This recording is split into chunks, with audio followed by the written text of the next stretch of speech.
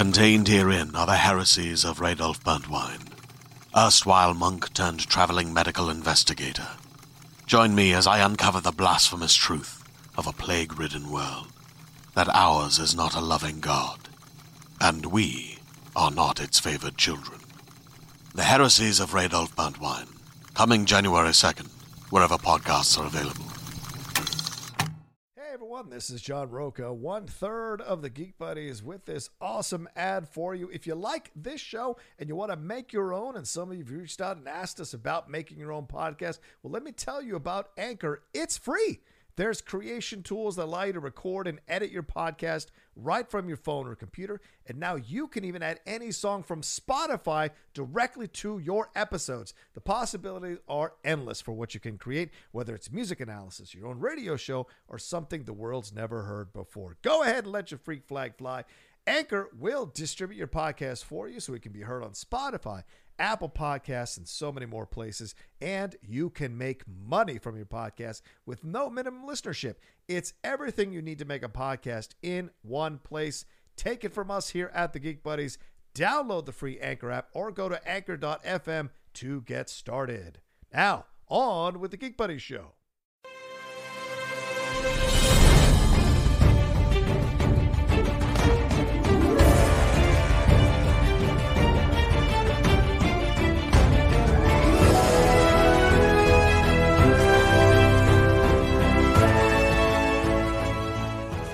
Hello, everyone, and welcome to another episode of the Geek Buddies! Hey! Well, we're back again this week with so much to talk about from the world of geekdom, and we're going to have a lot of fun doing it for you all. I am the Outlaw, John Roca, joined as always by these two gentlemen. Mikey, what do you got? Michael Vogel, writer and producer of animated TV shows and movies. And fresh out of a hot-ass park, Shannon McClung, how are you? I'm okay, Johnny. This is Shannon McClung. I'm an animation writer and a television actor where you may have seen me on Brooklyn Nine-Nine, Silicon Valley, and Modern Family. And I do have a little bit of a sunburn. I was out in the sun all day today. I love it. What were you doing there, Shannon? What were you doing, Shannon? I'm in rehearsals for my role at Universal Studios Raptor Encounter. So I was in the sun since 9 a.m. Yeah, how those Raptors doing? How those Raptors doing out in the heat?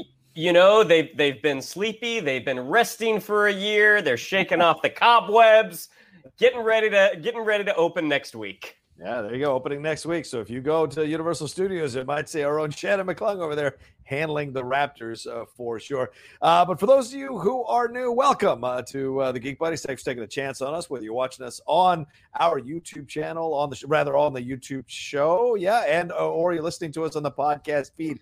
Ooh, we're doing this 6 o'clock at night. My brain's kind of fried already. It's a long ass day. I'm going to do my best here. Yeah, but thank you so much. If you've been returning, thank you so much for staying on the Geek Buddies train. This is how it works. Each of us brings up a geek news item. We discuss it, and then we jump into our main topic. And of course, our main topic, how can it not be today, is the Ray Fisher interview with the Hollywood Reporter, breaking down everything that he said and kind of discussing it, probably debating it, maybe battling about it as we get into that area. But let's jump into our first Geek Buddy item. Who's got it? That would be me. Holy heckfire. We got the second trailer for Loki. Oh. And my goodness, this looks like a blast. I mean, we got to see some more of Owen Wilson's Mobius, Mobius. We got to see some Gugu Mbatha-Raw. We get to see the headquarters of the Time Variance Authority, which sort of looks like an airport Marriott. Everything about this trailer. This is from Michael Waldron, who's a writer from Rick and Morty. It's being directed by a woman named Kate Herron, who did Sex Education for Netflix. Again, a very, very funny, very kind of quirky show. Everything about this trailer thus far, I am fully on board with. But as we've seen with Disney Plus, they know how to cut a trailer. But gentlemen, what did you think of our second look at Loki before it premieres June 11th? It clicked because it checked all the WandaVision boxes for me. You know, we've been enjoying Falcon and Winter Soldier, pretty straightforward Marvel show. Now we get to jump into some real wackiness, some real jumping back and forth in time, get introduced to the Time Variance Authority here on screen, get to see more with Loki, get to see Tom Hiddleston finally get to do a bit more with Loki than he's done over the last few years. That's exciting. But Owen Wilson is the star of this damn trailer. This is a buddy cop movie or buddy cop series in essence. And both of them are obviously are trying to kind of screw the other one over or manipulate the other one. And you see it coming the whole time. And it looks exciting as hell. They've spent money on this. You can tell from looking at this thing. So I'm excited to see what more we're going to get and where we're going to go and what surprises we're going to get and who is going to show up to shock us all as we go through this. Mikey, what did you think? Yeah, I thought it was absolutely great. Super excited. Looking at this trailer and getting a little bit more about what the story looks like it's going to be, you can see why they have a Rick and Morty person at the helm here. True. This is going to be a citadel of Rick's level craziness in the Marvel Cinematic Universe. Yeah, like just the whole concept of it is great. The style of it is great. I love that the Time Variance Authority just has that shitty 1970s DMV vibe. I think it really does seem like, as Marvel moves into phase 4, both with WandaVision and now looking at Loki, their success seems to lie in getting into the weirder parts of the comic book universe. And it looks like Loki is going to be just chock full of Easter eggs, kind of just like, WandaVision had the hexagons, and here you just see that hourglass symbol all over the TVA. It's just, there's going to be a ton to talk about, and just the entire concept of the show. I mean, kind of Loki having to deal with the results. We know from Avengers Endgame that when you take an Infinity Stone out of a reality, it messes with that reality, and it looks like that's exactly what Loki does. And watching him have to fix that, and all of the hints at what we're going to see, who this hooded figure might be, although I think a lot of people kind of have some solid bets on that one. Mephisto. It's Mephisto. That I didn't want to spoil it, but it's finally him. It's finally Mephisto. It just looks great. It looks like there's going to be a ton to talk about, and really excited to see how this plays into some other parts of the Marvel Universe, including the introduction of Kang the Conqueror in the next Ant-Man and Wasp movie. And we already know that this is one of the Disney Plus shows that's getting a season 2. So we know that this isn't just a one-off, that what's happening here is going to extend into a second season and potentially beyond. So it looks like Marvel and Disney are pretty confident in Loki and Tom Hiddleston, and I think we should all be as well. Yeah, I mean, just like what John said, I mean, this sort of buddy cop dynamic, like watching Owen Wilson and Tom Hiddleston together, I was getting like 48 Hours vibes. I was like, oh, this could be an absolute blast. And we forget sometimes Owen Wilson is a really, really good actor. I mean, he hit a rough patch personally, and he was doing some of the sillier comedies, a lot of geez, gosh, whoa, what next? But you look at like some of the work that he's done, like in like the Royal Tenenbaums. I mean, like Owen Wilson, there is a deep well there, and just the interplay that he has with Tom Hiddleston, I think they could be a really, really fantastic duo that we could see in a season 2 as well. Yeah, and I feel like both these guys we haven't seen them in a bit. In Loki, we haven't seen him kind of play. Tom Hiddleston rather. We haven't seen him play Loki in a bit, as I just mentioned. But Owen Wilson, we were kind of Owen Wilson out, to be honest with you, by the time stuff started happening. So sometimes someone that goes away for a little while, it makes us forget. And then when he comes back or she comes back, we're like, oh, man, I forgot how great this dude or this actress can be. So it's great to see them connecting in that way. Also, Michael, you bring up an excellent point. That one shot of the timeline and the offshoots already, we got the Multiverse of Madness coming. We've heard so many things about that. Even I was thinking even of Infinity War. I think it's Infinity War when Tilda Swinton is like pulling stuff out of the timeline, showing what can happen if you mess with the Infinity Stones. Yeah. All of it. So all of it seems to be very, very interconnected, and they are really going to push the boundaries of this new universe going into Phase 4. Yeah, that was the scene in Endgame. That was when Bruce Banner went to go see her, and when she plucked that stone out, and you got to see this alternate timeline became kind of dark. I mean, that's they kind of show that digital graphic that it would be the same effect. Well, and two things that I think are interesting, this Loki in the show, this variant Loki, as is very clear because it's printed on the back of his time variance shirt. This is not our MCU timeline's Loki, strictly speaking. Like, our MCU's timeline's Loki is dead Thanos killed him. We all saw it. This variant, due to the Avengers time travel that pops out, he doesn't have the character growth of Thor 2 or Thor Ragnarok. 3. Or even Ragnarok, yeah. Yeah, this Loki is fresh off an alien invasion in Avengers 1 and is still pretty much a dick.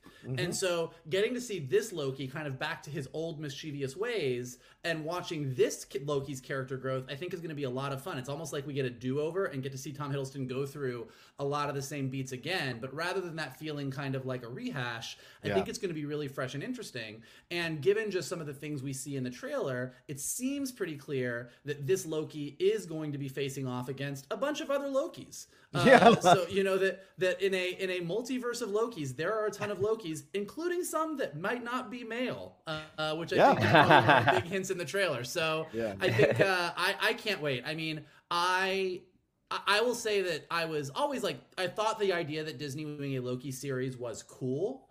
I think I was always more excited for WandaVision and Falcon and Winter Soldier, and obviously What If, because I'm an animation nerd. But these trailers have got me pretty stoked and kind of thinking that maybe Loki may end up being my favorite. We will see.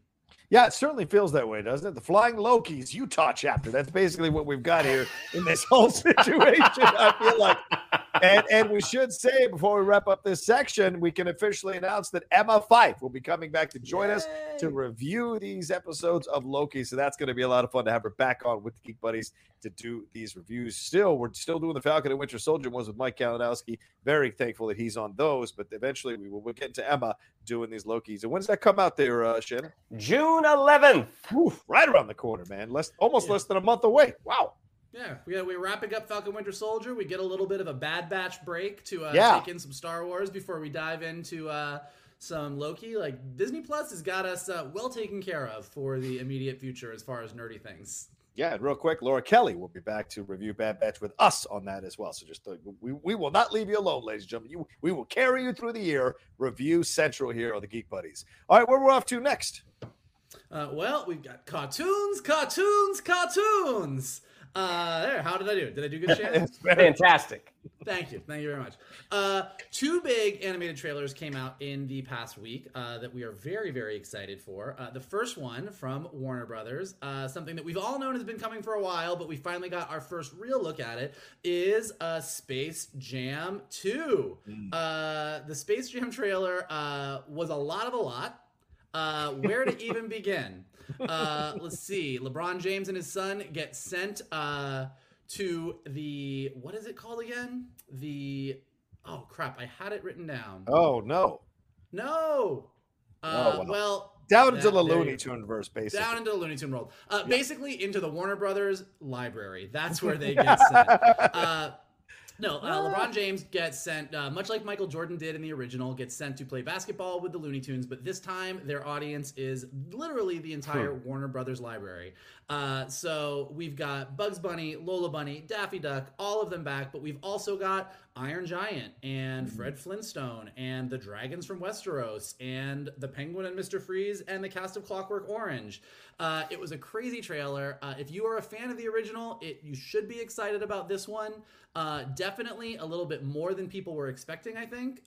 This time, instead of the Monstars, they are playing against the Goon Squad in a much more digital basketball game than happened in 1996.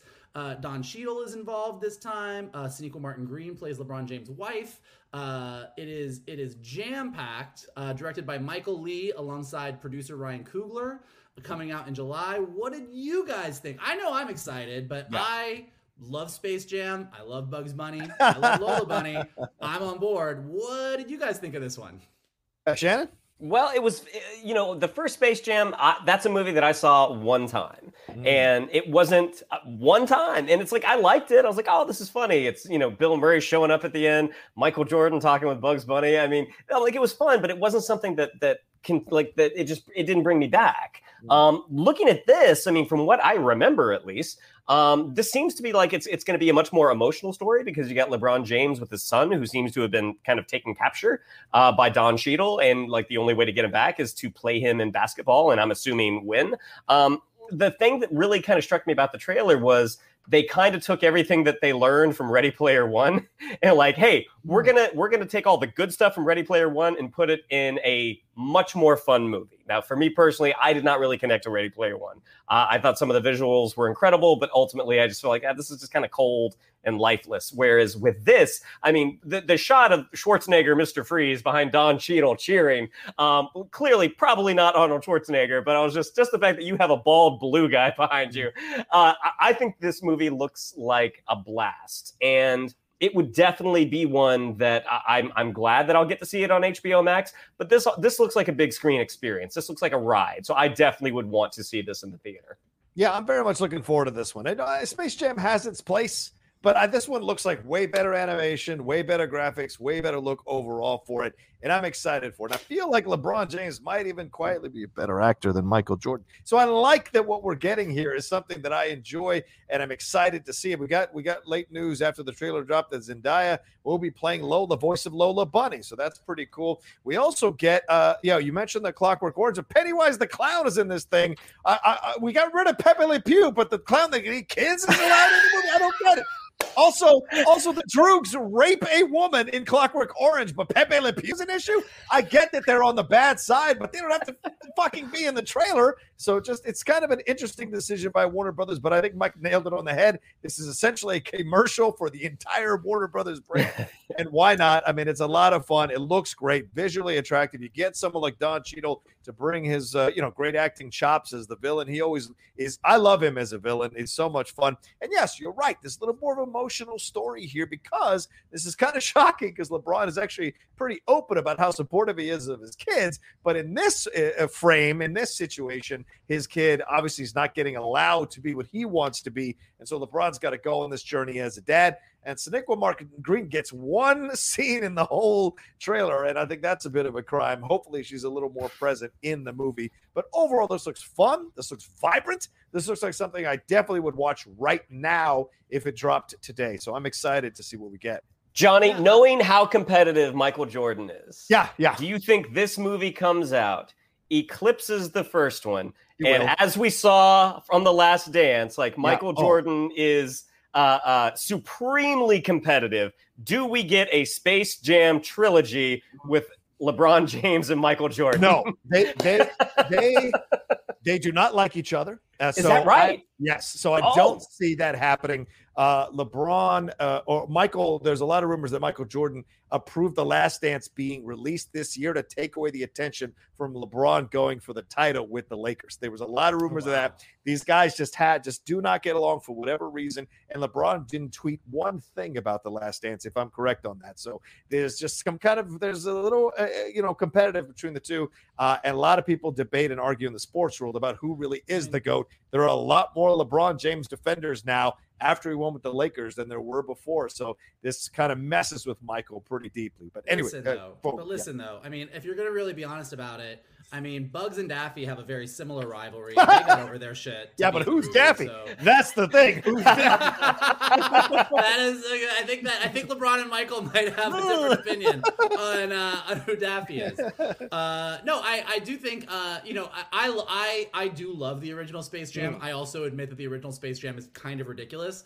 And I do think that this whole concept of kind of going into this alternative AI universe where all these characters exist definitely beats the idea that the Looney Tunes live in the center of the earth, which was seemingly the plot of Space Jam. So yeah. I definitely think there's some cool things here. There's been a lot of articles about both pro and con that this whole subgenre of all universes together, whether it be Wreck-It Ralph or Lego Movie or this or Ready Player One, is either like the death of art or the new art form or something. But I gotta be honest, I think it's great. I think, to Shannon's point, I think Ready Player One, I loved the book and the movie was kind of lifeless to me. So I do feel like this is almost like a Ready Player One redo where we can see what we wanted to see in Ready Player One, but in a much more fun, silly, ridiculous, almost, might you say, loony. Oh, yeah, and the director is Malcolm D. Lee. He's done a number of films here. Undercover Brother, which is hilarious. Roll Bounce, a lot of people love. Best Man, The Best Man Holiday. Barbershop, The Next Cut, Night School, the Kevin Hart one, and he even did an episode of Wu-Tang: An American Saga, that Wu-Tang TV series that was there about their coming together. And also Welcome Home, Roscoe Jenkins, that Martin Lawrence film, if I remember correctly. So Malcolm D. Lee comes with a little bit of credibility, a little bit of a good resume here for him. So this will be interesting to see what he does with the movie for sure. Now, before we jump to the next one, really quick, who's your favorite Looney Tune? Who's your favorite Looney Tune? It's always Bugs Bunny. Always. Although Yosemite Sam is pretty close. I'm not going to lie to you. I'm going to say you're more Yosemite Sam than Bugs my Bunny. favorite versus who I am. You are more Yosemite Sam. That is true. That's true. Damn, Marvin. I always like Marvin the Martian. I thought Marvin the Martian was always hilarious. Interesting. Little diminutive guy, but smarter than everybody else. I gotta go Daffy Duck. Daffy Duck is my favorite. So really? You're Bugs Bunny. How can Daffy Duck be your favorite? We all know that I'm more Bugs Bunny. Okay. I just really, really enjoy Daffy Duck. All right. He's ridiculous. He's, you know, I think probably there's something about a over the top, ridiculous, slightly manic, egomaniacal, crazy person that just appeals to me for reasons that I probably should get into with my therapist. I don't know, but I like it. But I like him. Fair point. What else you got for us, Mike? All right. So in addition to Space Jam, we also got the trailer for Batman: The Long Halloween Part 1 from Warner Brothers Animation and Warner Brothers Home Entertainment. This thing looks amazing. It's based on the classic, one of the top Batman stories of all time, the Tim Sale, Jeff Loeb classic Long Halloween. It involves Batman in his early days, working with a young Jim Gordon and a pre-Two-Face Harvey Dent, trying to track down a serial killer over a year-long stint in Gotham.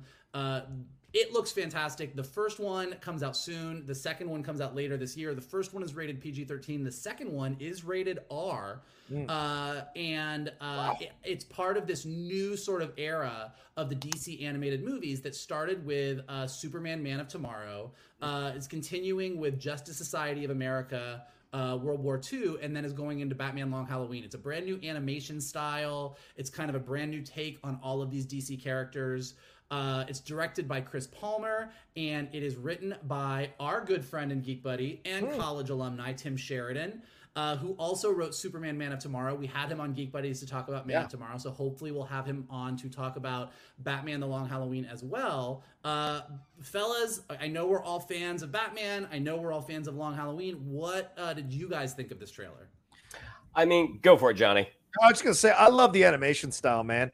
It really stood out to me. A more mature, more adult approach to the Long Halloween because it is a more adult story. And remember, this is 25 years ago. So pretty incredible to be finally putting this out as an animated film. Came out in 96, but it was over 13 issues. And having them kind of explore the darker edges of the animated universe of DC excites me. I like the voiceover work being done here as well. And this is part 1. So how many parts are there going to be? How much are they condensing the story? Those are my concerns, not necessarily dings, just concerns to see how they make it all work, because they really made it work for The Dark Knight Returns. So I hope the same thing happens here. And it certainly looks like they're starting out on the right foot, judging from this trailer. Shannon? Yeah, the animation style for Superman: Man of Tomorrow, I mean, I know they're similar, but I didn't love it for Superman: Man of Tomorrow. Maybe because it's just so bright. It just looked very, very flat to me. Whereas I think with the darker setting, I think plays into it better. The voiceover cast is really what has me kind of intrigued by it. I mean, Jensen Ackles, he played Red Hood for Under the Red Hood. Now he's playing Batman, and he does terrific voiceover work. But also you've got Josh Duhamel playing Harvey Dent. Like Josh Duhamel, I think is a really good actor, but I never knew him as a voiceover artist. But listening to the trailer, I'm like, yeah, that works. And also, help me with the pronunciation of his name, John. David, is it Dastmalchian? Yeah. Dastmalchian, yeah, who's playing Calendar Man and will also be playing Polka Dot Man in James Gunn's The Suicide Squad. I mean, he's a dynamite actor. I mean, he's one of those guys that you look at, he's so much fun to watch. I mean, he's so funny in the Ant-Man movies, but then you see him in The Dark Knight and he is absolutely terrifying. So it will be interesting to hear his take on Calendar Man. Yeah, Mike, do any of these voices have you? I mean, Fred Tatasciore in this. I'm sure you've worked with him at some point, haven't you?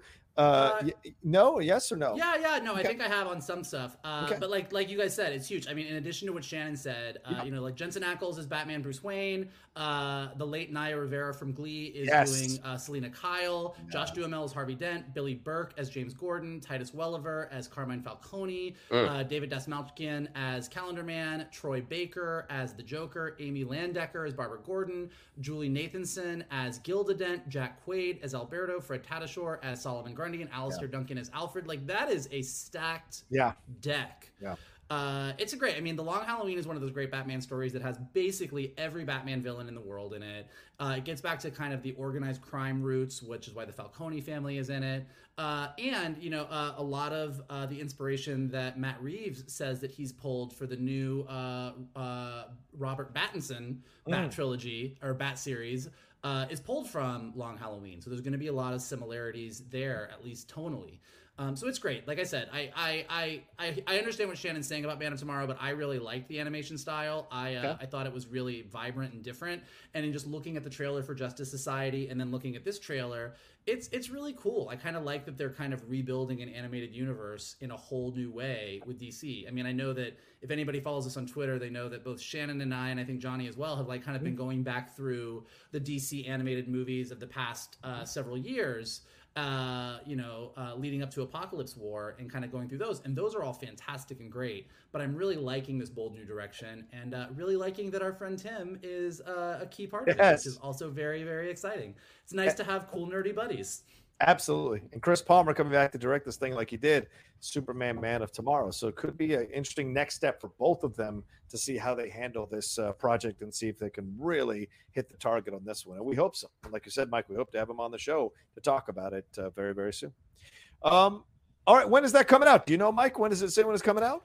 They have not really said. It is coming soon. We know it's coming soon, and the part 2 is coming near the end of the year. So that is all we know at the moment. But stay tuned, and we will let you know.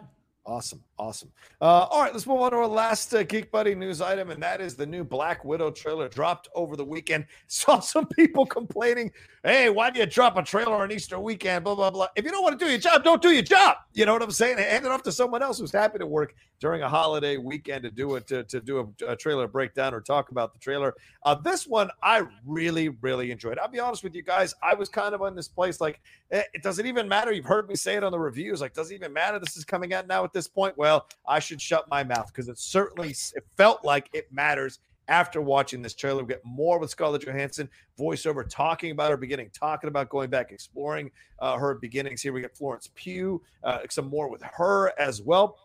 We find out David Harbour is actually their dad. So what we sense is their dad. So there's a lot of relationship conversation here too. Rachel Weisz in here saying what she's saying, we thought it was real. And she's like, it was roles you were playing. What was real to me. So there's a lot of the relationship that is explored here in the first kind of minute of the trailer. And then we get some badass action sequences highlighted by that sequence in midair with Taskmaster, with Black Widow going at each other in the sky. It looks incredible. Love this trailer. Got me completely back on board to see this thing. And I know it's coming out July 9th on Disney Premium Access and in theaters. And we'll have all theaters open in LA after June 15th. So people will be able to go see this on the big screen again. Might have to take a trip up to see my two brothers here. What did you guys think about this one? What did you feel? I mean, I love the fact that they are using the same score that they used in the previous trailer. Yes. I'm hoping that that's maybe the score for the film because it's just very vibrant. It just fits in that sort of cloak and dagger world. I'm really curious to see the relationship because, like, when they were talking about, like, you were playing roles. Well, we thought it was real. It reminded me of The Americans with Kerry Russell and Matthew Rhys, like this whole sort of fabricated family.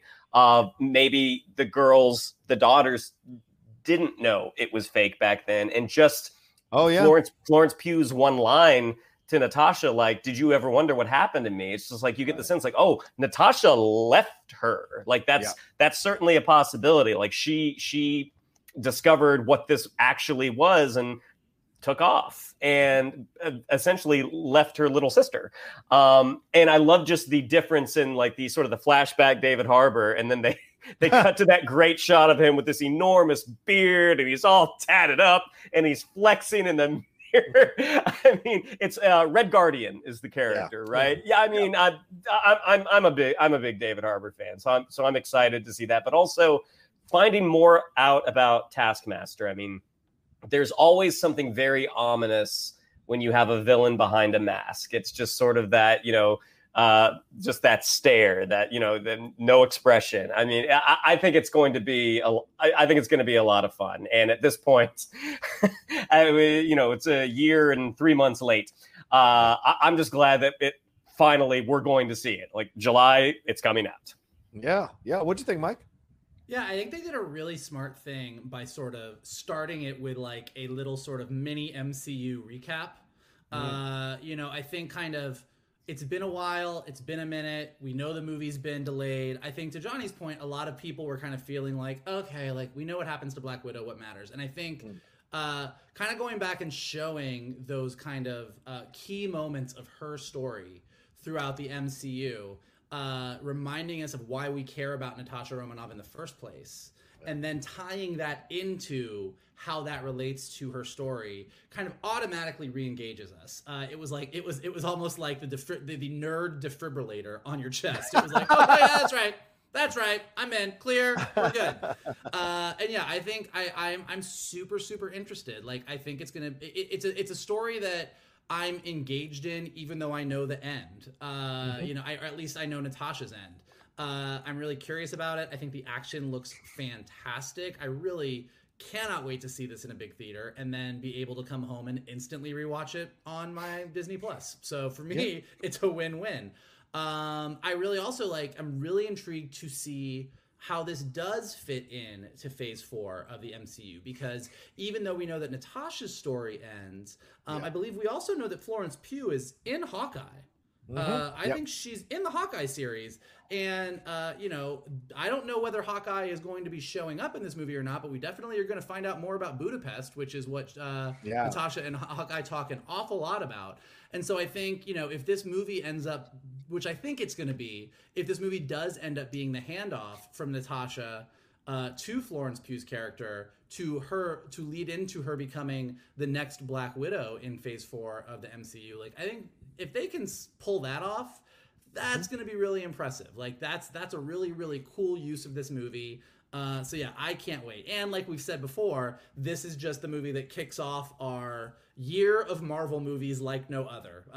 Basically a Marvel movie every 2 months or so. So once it comes, it's like all bets are off and it's like full steam ahead. So all aboard the hype train.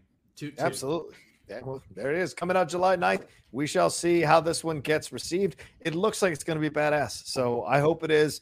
And I hope people who've been waiting for a Black Widow movie are ultimately very, very satisfied with what they got and the wait. And remember, time variance authority means anything can happen. Multiverse of Madness means anything could happen.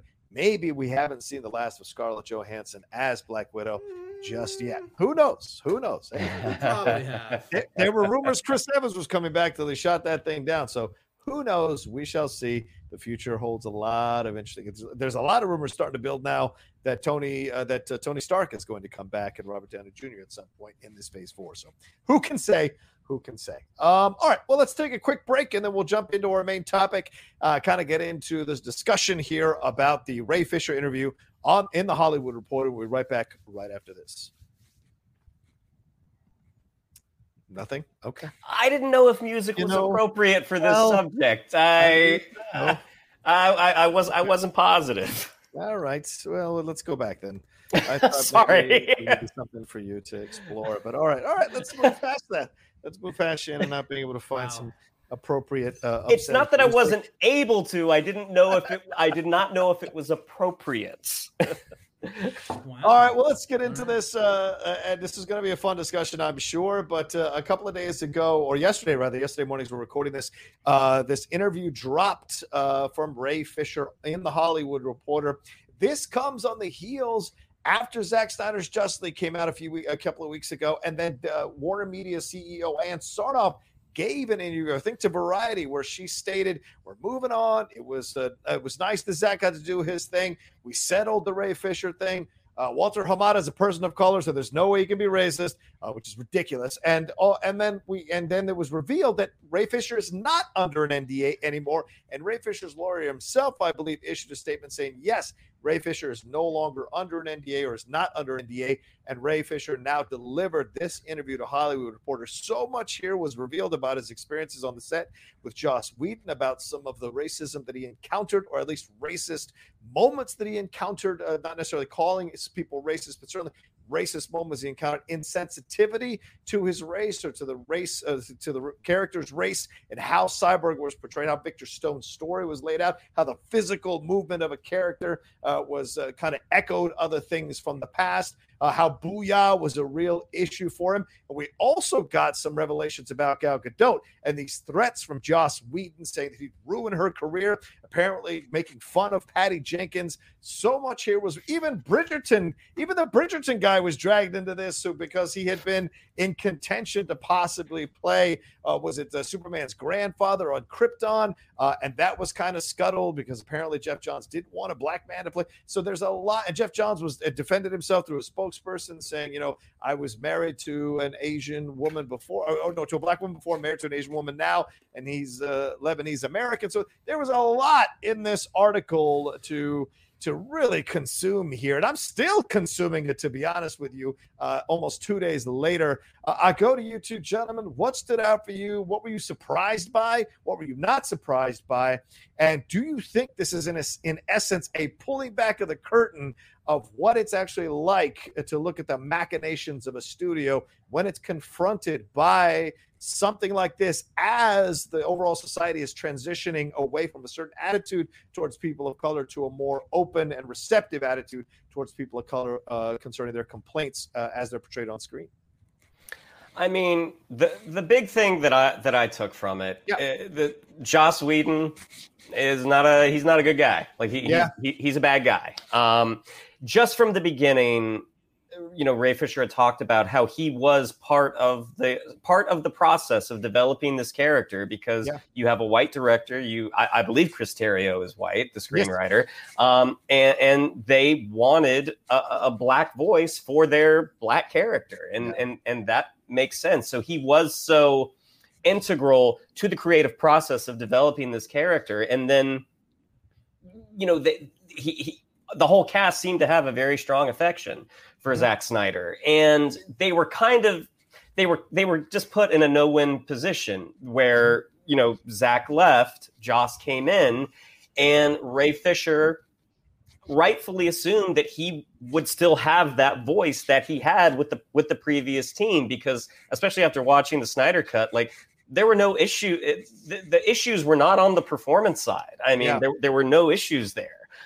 So to hear Ray is expressing his thoughts and to be shut down like that right away, like that's a terrible introduction. That sets up a very adversarial relationship for this sort of truncated filming that you're gonna have to do.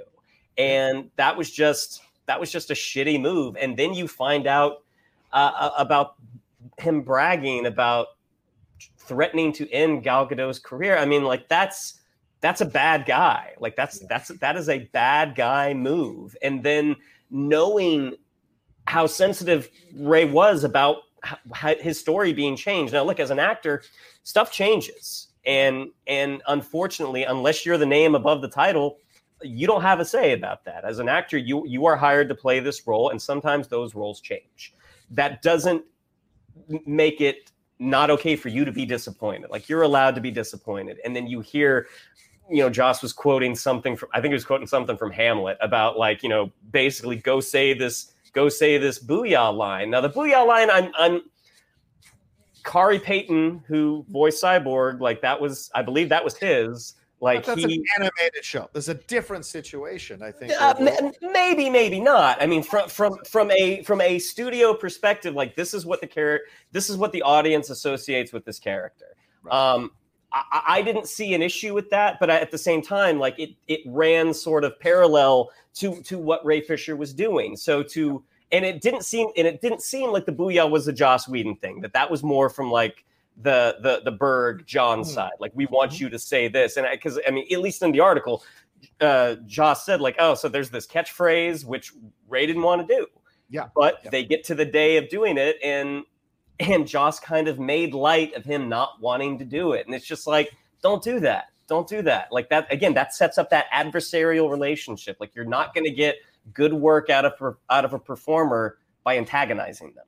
Yeah. So that was kind of the main thing. I mean, the thing about the guy from Bridgerton, it's like Krypton people are grown, right?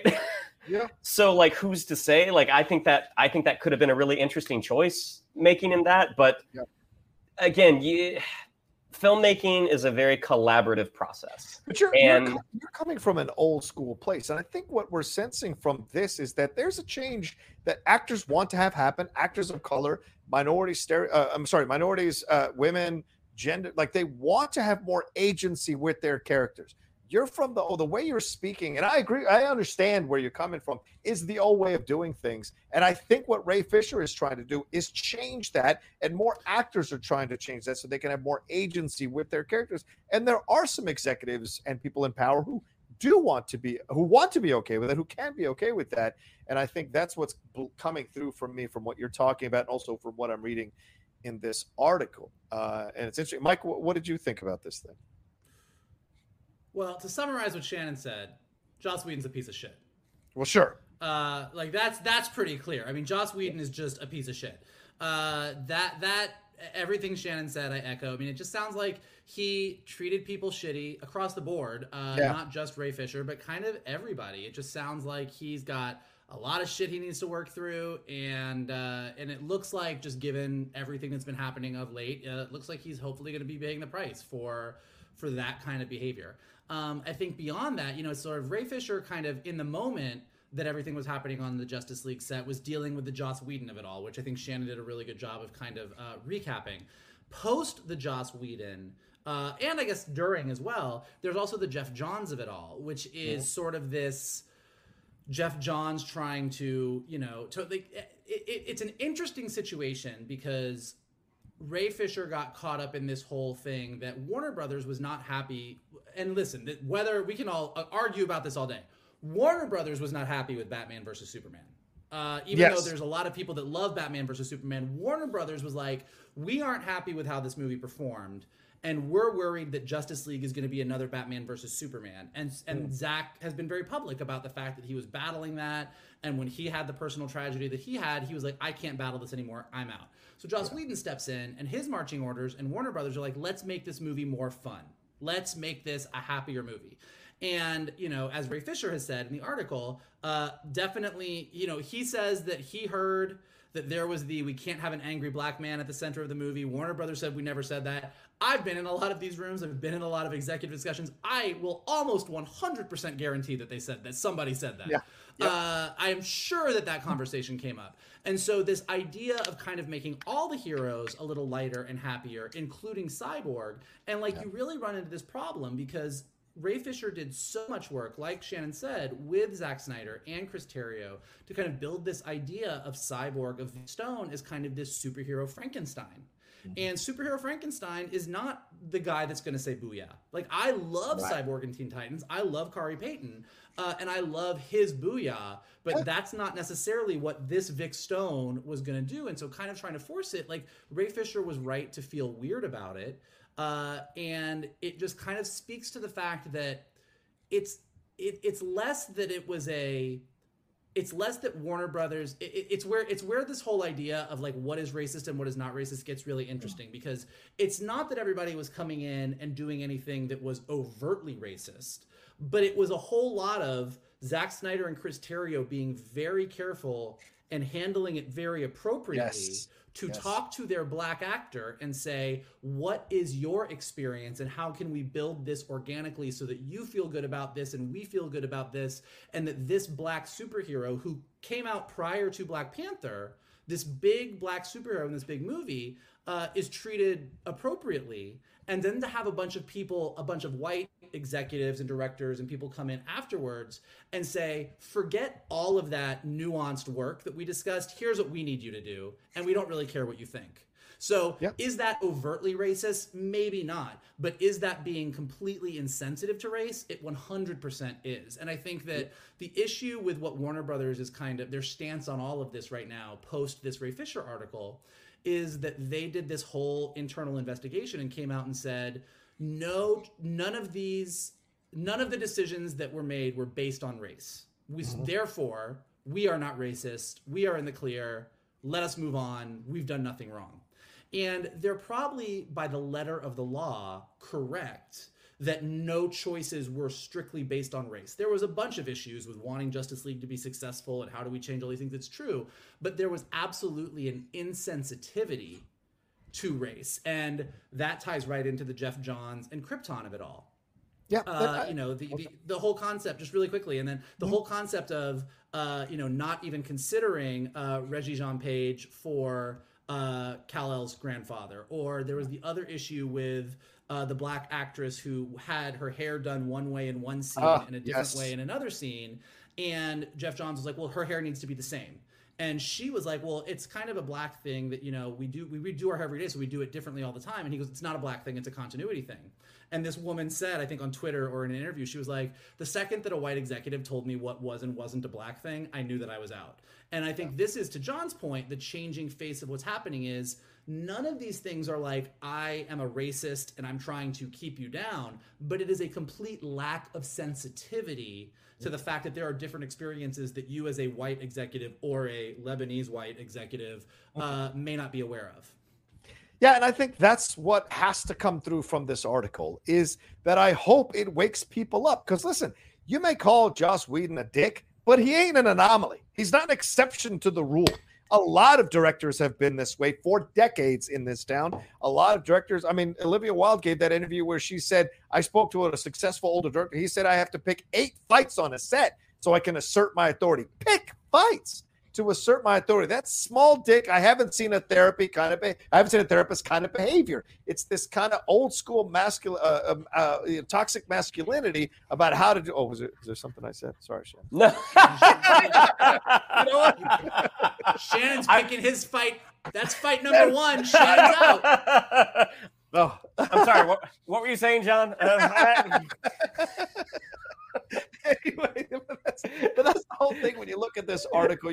Mike and I went back and forth on text yesterday, going back and forth about it. And to me, I as I hear you speak about it, Michael, I think we're on the same page here. It's not that people were overtly racist, but they were insensitive to race. And the blueprint was there with what Zack Snyder and Chris Terrio were doing. Joss Whedon just kicked it off, just refused to go that route. There's that quote that he said, I don't even take notes from Robert Downey Jr. That's just arrogance of approaching a project like this. Rather than making it a collaborative process, it seemed very much like you're going to kiss my ass and I'm going to do everything and you're going to like it. And I think this is what that old school mentality needs to fucking die once and for all in this town, so that we can have more collaborative efforts, more healthy sets, and it'll still produce great work overall. And I think I think this article is so important in highlighting that. And by the way, Warner Brothers still hasn't said shit about Ezra Miller. Still not a damn word about this. And what you see throughout the article, I'm Lebanese American. Walter Hamada is Asian. He couldn't possibly. I used to work for Obama as a lawyer. Like, all that shit needs to go out the window. This is one black man's experience. Focus on that. Look at that. Listen to him, and then look at all this stuff. And if you're going to do remedial action, I think Warner Brothers is making a mistake by not issuing what remedial action they are taking, so that people can hold them to account and they can hold themselves to account as well. Ray says we're going to see more of it down the road of this remedial action, but I think he comes off looking really, really well in this article, and Warner Brothers does not. I totally agree with that. I think that to your point, everything that Warner Brothers said in the article sounded like Bradley Whitford in Get Out when he said he would have voted for Obama for a third term. I mean, like every single thing they said was like, I would have voted a third term for Obama. Yeah, come on down to the basement, buddy. It was so weird. I was just like, really, that's what you are going with? Right. But I think, like, to just go back to your Robert Downey Jr. example, I think, like, there's 2 different things happening there, and I think this is where people really need to stop and think. Like, look, a director who's going to pride himself on saying, I don't even take notes from Robert Downey Jr., so I'm certainly not taking notes from you, is just a dick, period. Like, Right. that's, like, to Shannon's point, like, you're not really engendering yourself to your actors at all in that respect. But there's also a difference. Like, Robert Downey Jr. is a white cisgender man, and Joss Whedon is a white cisgender man. So any issues that Robert Downey Jr. has with his character of Tony Stark, at least, even though Joss Whedon should absolutely take his actors' opinions into consideration, at the very least, they're coming from the same place. But if a cisgender woman or a lesbian or anyone in the LGBTQ community or a black person or any actor of color says to a white cisgender director, hey, there's some things you, given your experience, might not have considered in the way that this is coming across, and me living the life that I've led might see this differently. You know, that's come up with me as a gay cisgender person, like that where I've been like, hey, I know that you think this is totally fine, and I get why it's funny. Here's why it reads a little bit differently to a gay person. And so I think that the bigger issue here is that this wasn't about an actor who was pissed that his role got cut down. Right. And he was like, I want my role to be bigger.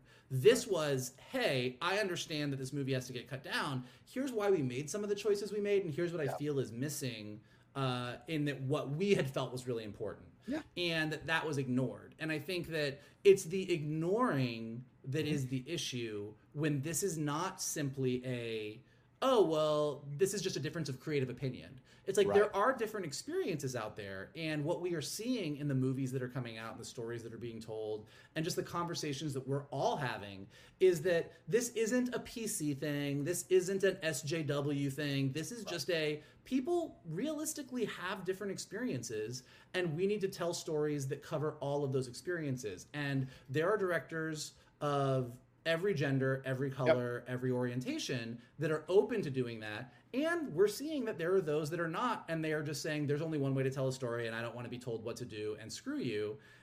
And I think that's not going to get you very far moving forward.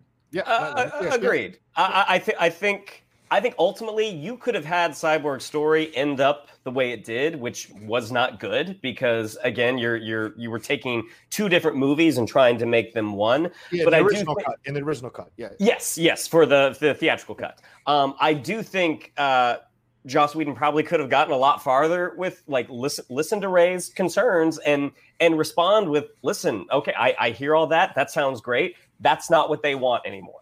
Right. I mean, this is what they want, and we all work for them. And so I think, again, it's like, as you said, John, like filmmaking is a very collaborative process. And if Jeff Johns hadn't shut down, you know, the one hairstylist by saying it's not a black thing, it's a continuity thing. If he had said, like, listen, this is the look we've established. This is kind of what I want to do. This is what I want to do. I think you catch a lot more flies with honey than with vinegar. Yeah.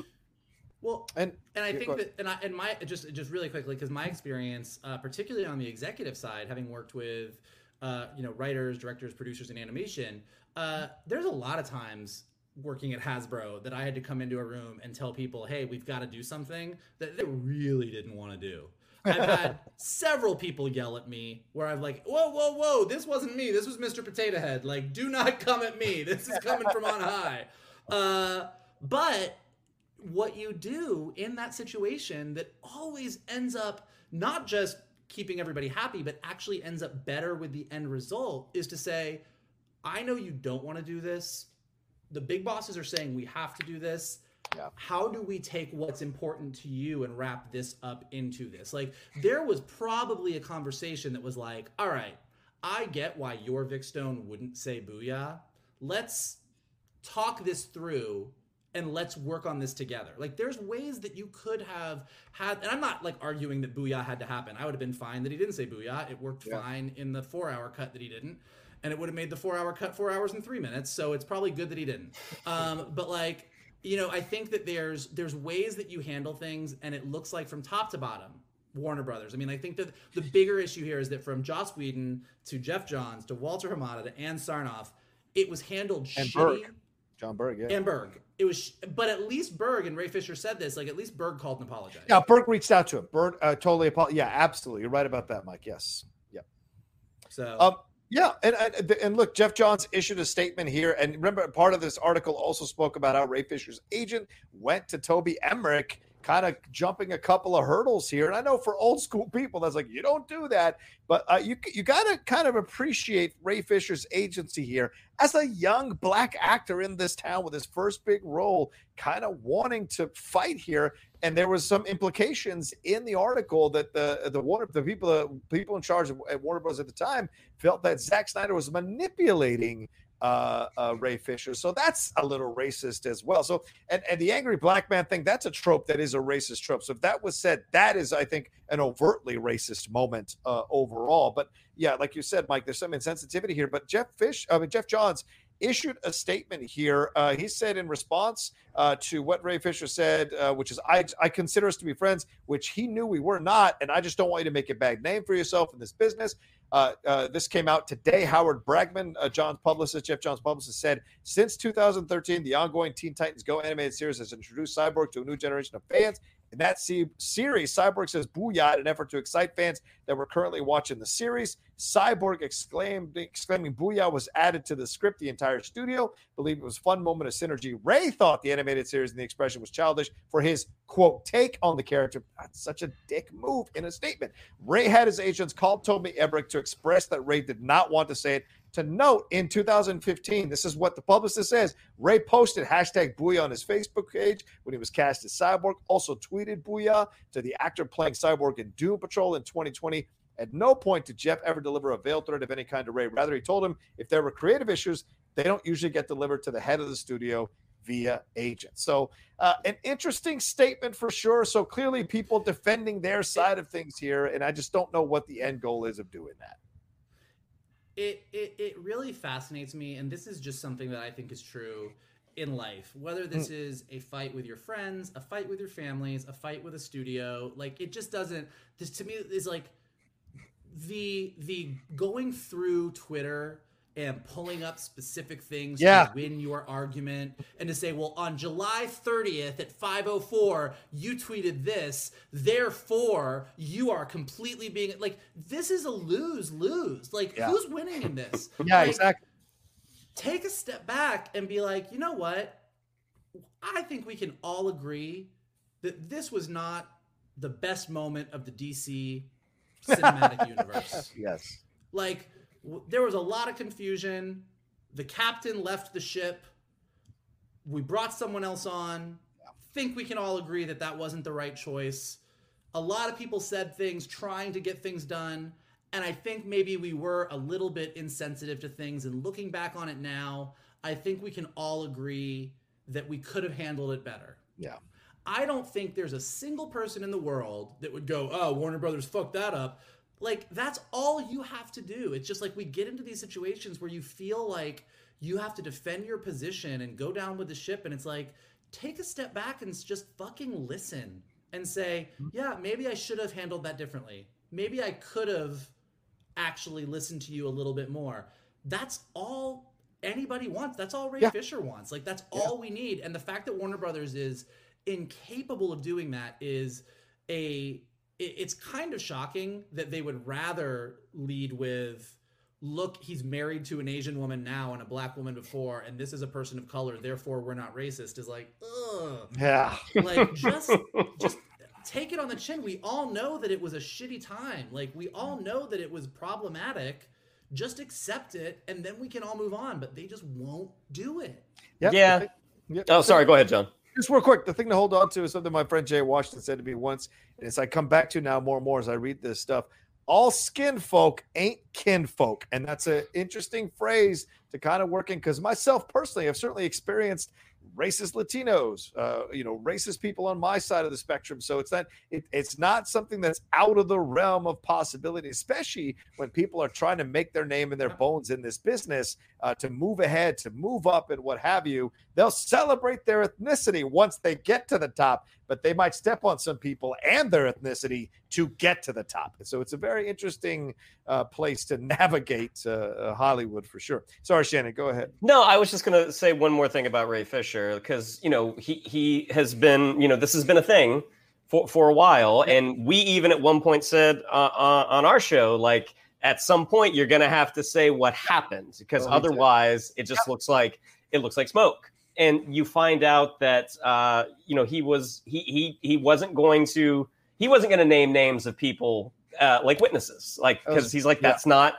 right. Like if they come forward, fantastic, but I'm not going to throw someone under the bus to make my point. Right. And there's a power in that for sure, and a gentlemanly approach for sure in handling this, and respectful approach for sure from such a young man. And I hope, just like John Boyega's speech out there in Hyde Park in England, I hope this is not something they ding him with like they didn't ding John Boyega with. John Boyega's got a lot of projects lined up now. I hope Ray Fisher starts to line up projects as well, because that young man, after you watch that 4-hour Snyder Cut, is incredibly talented, and there is more to come from him for sure. It may be this may be what they call that bell ringing that gets heard by everybody in the town and kind of signals a complete sea change, hopefully in executive boardrooms and with directors and producers and studio heads, because this is probably not the end of this and not the last time we'll hear about this until people finally get the message on that side of the fence. Any final words, Mike, before we wrap? No, that's really it. You know what? My final word is, as any of you guys get on Twitter and get into those arguments, if you start going through someone's Twitter and trying to find facts and tweets to back it up, please just remember what I said. Just remember what I said. That's all I ask. That's all I ask of you. All right, we're out of here. Thank you all so much for watching this episode of the Geek Buddies. Shannon, what do we have to tell them? Yeah, if you'd like to follow us on social media, on Twitter, it's @geek_buddies. On Instagram, @the_geek_buddies. If you'd like to follow me on social media, on Twitter, it's @Shannon_McClung. On Instagram, @Shannon the Geek Buddy. If you would like to follow Mr. Vogel, it is @MKToon. If you would like to follow Mr. Roca, it is @The Roca Says. Mikey? All right. Well, when you're not going back and digging through the Geek Buddies Twitter, here's what we would like you to do. We love the conversation. We love all you guys coming to the table. So definitely like this post. Subscribe to Johnny's Outlaw Nation page right here. There's a ton of awesome content. Leave your comments below. What did you think of all the trailers we talked? Which one are you most excited about? What do you think is going on in the Loki trailer? And what do you think of this whole Ray Fisher conversation? It's probably going to be a really fun conversation. So leave your comment below. If you are listening to us on Spotify or Anchor or Apple Podcasts, definitely rate us there. Leave us some stars. Leave us a comment. It definitely helps us out. And the best thing that you guys can do is obviously retweet this video, post it to your friends' pages, send it to your friends who like to talk geeky content. We have been growing the Geek Buddies Nation, and we want to keep growing it bigger and bigger and get more and more buddies, because who doesn't need more friends? Absolutely. And please, if you're going to comment on the Ray Fisher situation, be respectful down below. I have no qualms about deleting your comment. If it's disrespectful, offensive, racist, misogynistic, what have you, I will delete your comment and block you from the channel. No lie. So please be respectful. I don't mind differences of opinion. Just be respectful for sure. All right, that's it from us. Thank you all so much again for watching or listening to us. Remember, you can always listen to us on the Geek Buddies podcast feed. We're available. Go subscribe to that if you haven't done that as well. And we'll talk to you next time for another brand new episode of the Geek Buddies. Hey!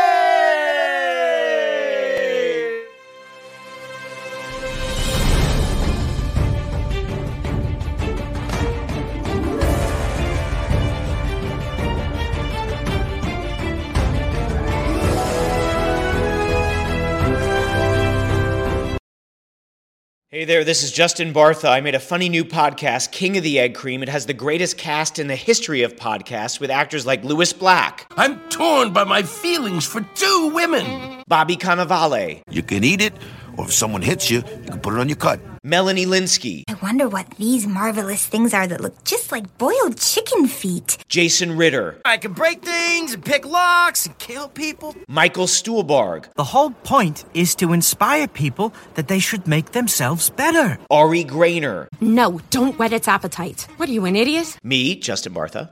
That's not just any egg cream, that's a Lemke's special. And all narrated by the hilarious Richard Kind. This is the story of Harry Dalowitz and how he rose from nothing to become New York's King of the Egg Cream. So if you like funny true stories, come listen to King of the Egg Cream, available wherever you get your podcasts.